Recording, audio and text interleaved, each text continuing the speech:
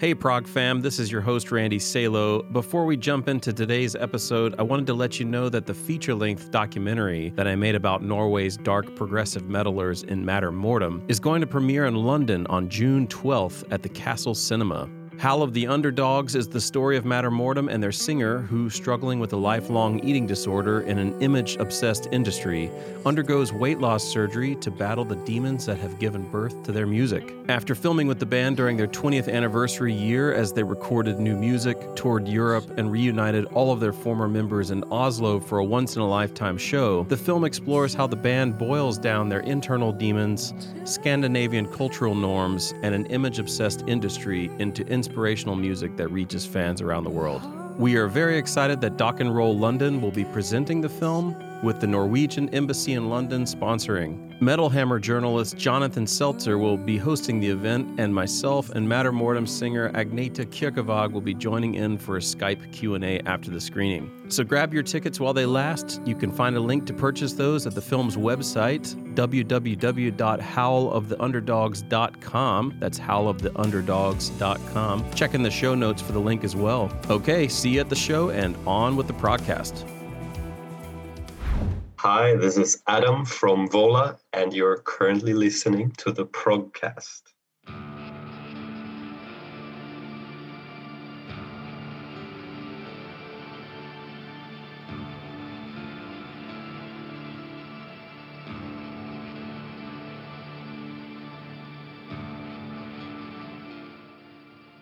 Welcome back to another episode of the Progcast. This is episode 140. I'm your host Dario, and calling from, I believe, Sweden is Adam Yancey, the drummer from Vola. Hi Adam, welcome to the Progcast. Thank you for having me. It is the second time that we feature Vola. Last time you guys were here in Munich playing a live show. Remember those days? I mean, you just had some. We're gonna talk about this, but I had the pleasure to talk with Asger. But now it's Adam, and as probably everyone in the prog scene knows, the new Vola album Witness just dropped last week, and I think it was one of the most anticipated releases of this year so far, and judging from a lot of reactions I've seen online, the anticipation was and the how do you say it? The expectations were met or exceeded for some people, for some fans even, and a lot of people already are sure that it's going to end up at the very top of their albums of the year list. So, Adam, how was the reaction for you so far? It's quite crazy in a good way to see how people react to the album, how well received it was. It's it's almost overwhelming every time someone mentions how much they listen to the album already and how much they like it. It's I'm just so grateful for it, and I couldn't have imagined this kind of response, this much of positivity. I mean, you were kind of sitting on the finished product, so to speak, for a while now. Is that correct? I mean, it was, as far as I know, it was done for a while now, and you decided to release it a little bit later in hopes that you might be able to tour it immediately, which you already also did to a small amount, right? You over the weekend you had 2 or 3 gigs. Tell us, how was it? Yeah, exactly. So we're in the middle of a mini tour in Denmark. So this weekend it started with the Witness release that we did the first 2 shows of the tour. Next weekend we do 2 more shows, and the weekend after that 1 more show. And it was pretty amazing to get to play live music again. It's of course like COVID restricted shows, so They don't fill the venue to the capacity. It's like 1/3 of what the venue can take. And people have to be seated. They have to show a negative COVID test and wear masks when they walk around. So it's still very restricted, but still it feels very, very good to play live music again. So that's, I think we're very fortunate to get to do that. I can only imagine. I mean, I was fortunate enough to witness some live concerts last autumn here in Munich. Also, socially distanced shows, mostly Munich bands, of course. The only international band that actually made the effort or made it work was Ginger.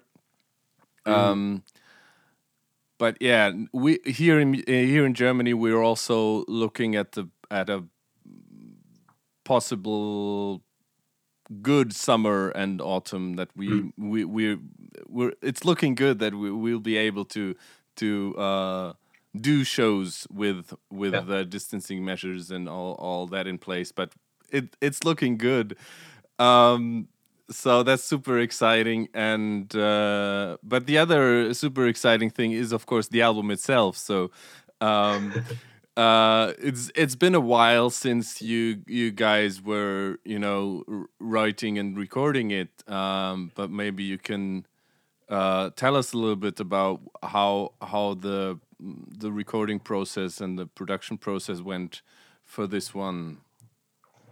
The recording and production process for this one was a bit different than before, because now we had because on the previous albums we had our vocalist Asger mixing it, and so we didn't really have of course we had a deadline, but when you do it yourself it's more flexible. This time we went with Jacob Hansen to mix and master it, and he's done Flesh God Apocalypse, Volbeat, and all kinds of cool stuff. And we recorded the drums at Top Floor Studios in Gothenburg. And that's where the guy there, Jacob Herman, has worked with pretty much everyone in the Swedish metal scene, Dark Tranquillity, In Flames, Total Work, whatever you can. And now Adam Janzi as well. Exactly. So we had studio booked, we had the mixing session booked, so we had to follow the deadline or it just wouldn't happen. So there was that time pressure, which resulted in a situation we haven't been in before, where we have to pretty much finish the songs, up until the day before we enter the studio, which was the case with some of the material. But then COVID hit just as we finished recording the drums in the studio. But luckily, the vocals, the guitars, and everything else is recorded at the other guys' home studios. So that could still happen. And of course, the mixing, we just send the files to Jacob and he mixes. So that whole process wasn't changed by COVID. But yeah, I think what took the longest was to actually add the final touches to the mix, and to really be picky with the details. But the core of the album was finished since I think a year ago. So we in the band were already used to it. That's also so cool to see people have their fresh take on it.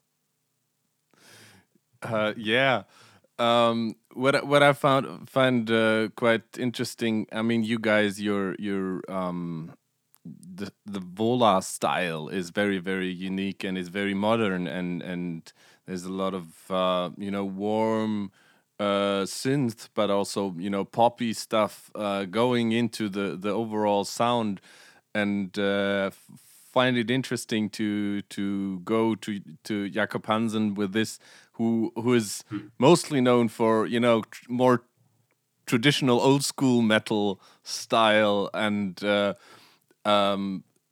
but I think listening to Witness is it's a testament to his abilities to to not only be a master of the traditional heavy metal sound, because it sounds like Vola and it sounds amazing. It's it's very cool. Yeah, he definitely exceeded our expectations. Like you say, he still adds his touch, but he makes sure that the core of the sound is still there. And yeah, it's first time I heard the mix he sent from Witness. I was blown away. It's pretty crazy. So this is your second album with Vola, is that right? And Yes. so Applause of a Distant Crowd from around 3 years ago. That was already I think a huge success, and also was in, like, a lot of reviews and a lot of fans mentioned that this is like something modern and unique. And I personally thought it was my absolute favorite song on the album was Vertigo. And of course, there was also some old school fans a little bit disappointed that a lot of the heaviness was gone for a couple of the songs. So actually, to be honest, I kind of expected more softer stuff on Witness than actually like in the end ended up on Witness, because I think even the more laid back ballads are not as mellow, not mellow in a like in a bad sense, but just in a calm sense, are not as mellow as Vertigo or some of the stuff on Applause of a Distant Crowd. So I believe Asger is doing most of the compositions. Is it right? Yeah, he's definitely the core of the composition. Yeah. So when you when the in the writing period, did you already sense at some point this is gonna be overall a bit heavier and more energetic than Applause? Yeah, I think like already when we finished Applause that we knew that would be the case, because we wouldn't want to make like Applause version 2 just after Applause.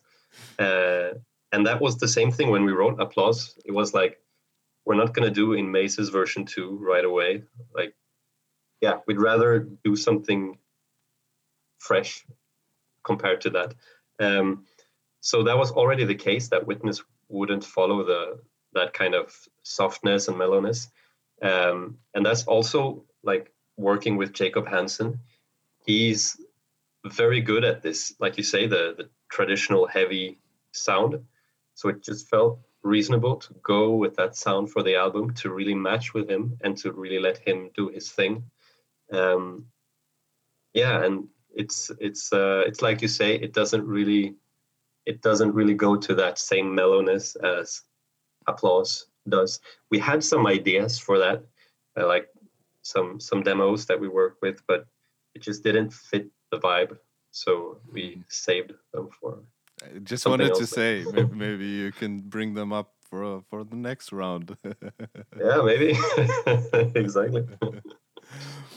Of course we have to talk about these Black Claws and the collaboration with Shaman, which of course turned a few heads, and I have to admit I find it very funny to see a lot of old school metalheads be not being into that. So how did you guys come up with that, and how did the collaboration unfold? Let's say like this. So basically, it's a pretty straightforward story with how it happened. So Asger found Shaman's music and thought it was really cool, so he sent me a song, Iron Out the Maiden, and I listened to that song, and I was like, yeah, I listened to that song for I don't know, like a month nonstop. Thought it was really good. And then we started writing these Black Claws, and we felt like, okay, could actually feature a rapper here. Wouldn't it be cool if we brought in someone like Shaman with that deep uh, voice? Like it sounds like it's full of malice, you know. So we just reached out, and he was on board with it, and that's how it happened. And like you say, it's funny to see the reactions, because it's one of those things which I've always liked, where the reactions are either like, "Whoa, what is this? This is cool," or this is shit. Like, it's nothing. It's not like it's a bland song. It's a strong reaction either way. Yeah. So that's, yeah. I think we kind of hit the mark on that one. Yeah, I think it works perfectly, and I also don't think it's that much of a difference to the other songs. It fits in perfectly with the sound, and to be honest, the thing that I would say might be a slight disappointment when it comes to the album overall is that in the second half, which was like there were 4 singles and then 4 other songs that are in the track list after those 4 first songs. At some points, I had the feeling, okay, this is like quite. Yeah, this is the Vola, the standard Vola formula. So I was hoping to have more crazy and out there stuff instead of that same mood. But I mean the album as a whole still flows very, very naturally. That would be also my first my next question. About the singles, was it a coincidence that they were like the first 4 songs on the album, or how did you go about picking the singles?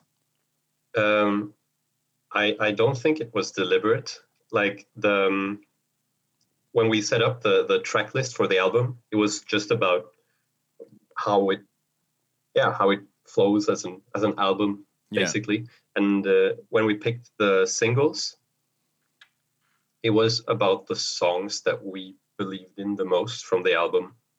I was surprised when I saw that they were actually the first 4 songs on the album. So at least for me, it wasn't like a conscious thing, just kind of happened. And we had some thoughts of having one of the other songs as a single, but yeah, this is what happened in the end. What would you think of out of the 5 other songs might have been another possible single contender? Napalm, for sure. Okay. Yeah, and perhaps Inside Your Fur. I think those 2 are the ones that I thought about as well to be missing. I think Napalm is a nice mix between melody and heaviness. I like the more abrasive riffing of Stone Leader Falling Down. I really I like that as a contrast as well to Future Bird and Inside Your Fur, and also Freak, who are more a little bit of the mellow but still heavy. Doesn't make sense, but maybe you get what I mean. Yeah, I totally get it. Yeah, but we were talking about the singles, and you guys had amazing music videos for those singles, and I'm not sure now, but I think most of them were done in collaboration with Rivata Visuals from Finland. And I kind of first stumbled across their name last year with some videos. And so how is the creative process for the videos? Because I think they're like really top-notch productions and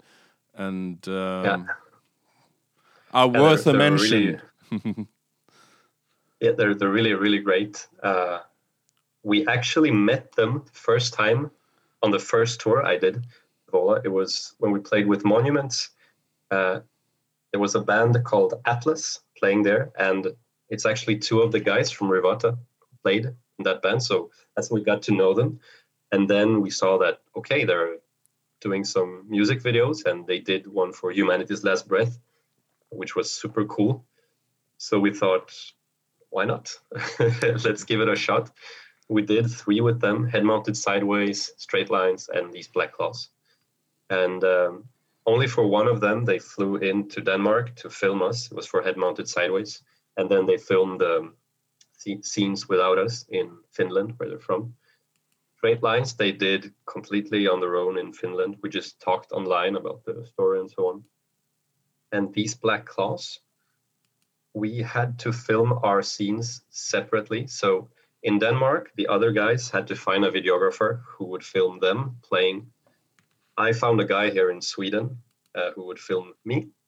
And then Rivata edited everything and filmed the story scenes themselves. So we had to communicate about, like, okay, what settings do we have on the camera? What's the what will the background be? What angles and so on? Mm-hmm.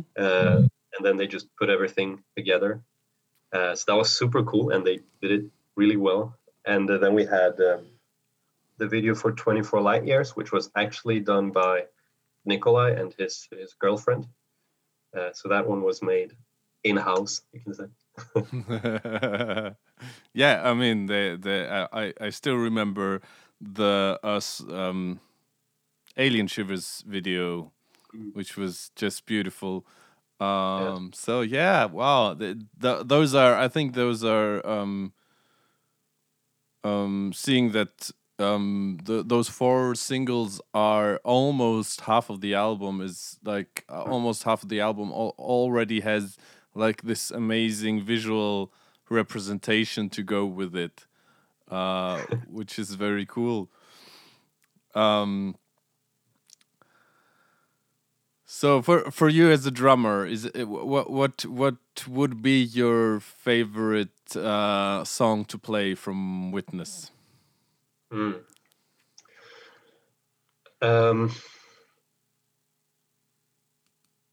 I would have to say that something like Stone Leader Falling Down. It's really nice to play because it's just pure groove, and I like that kind of raw energy that it has. 24 Light Years is also cool, but I've played that groove for like so long, like I don't know, 2 years or something. So it's like it's routine for me. Yeah, I mean, this of 24 Light Years, groove and rhythm wise, is quite a special song as well as it's very, very subtle, and also the crescendo, or whatever you want to call it, is very subtle. Going forward, it's which song was it? Apollo from Rendezvous Point also had like this kind of rhythm, kind of groove that never really fell back into a like normal steady groove. It was always this thing that was like, floating somehow. Yeah. And that's a great song, by the way. I think it's my favorite by Rendezvous Point. Wow. I remember them playing it like two years before Universal dropped, and Universal Chaos. No, Universal. Yeah. What was the name of the album? Universal. I think it's Universal Chaos. Universal. Yeah. So they played it on. I think they played it already on the tour with Leprous on when Bard was doing the double bill. A crazy guy. And the melody was, of course, was sticking in my head ever since. But yeah, it is still kind of weird for me that it's with this special rhythm that Bard does. It's like I'm always expecting the song to start at one point, but it never really starts. Yeah, exactly. There's just this tension all the way. Yeah. which is it is amazing, but at some point I would wish for a release of some kind. Yeah.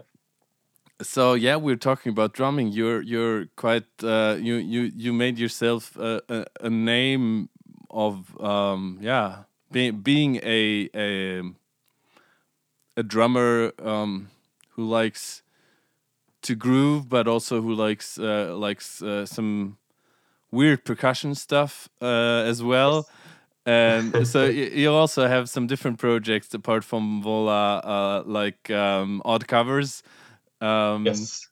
Maybe you can tell us a little bit what you've been busy with, what you've been doing aside from Vola. So, like you said, I have this Odd Covers project, which is a fun project with Ellie Andrea from Mobius. And it's like, yeah, whenever we feel like it, we take a cover of a metal song that we like we did one of Shed by Meshuggah. And then we just cover it with like traditional sounding instruments. I will use my percussion and not play the typical groove of the song.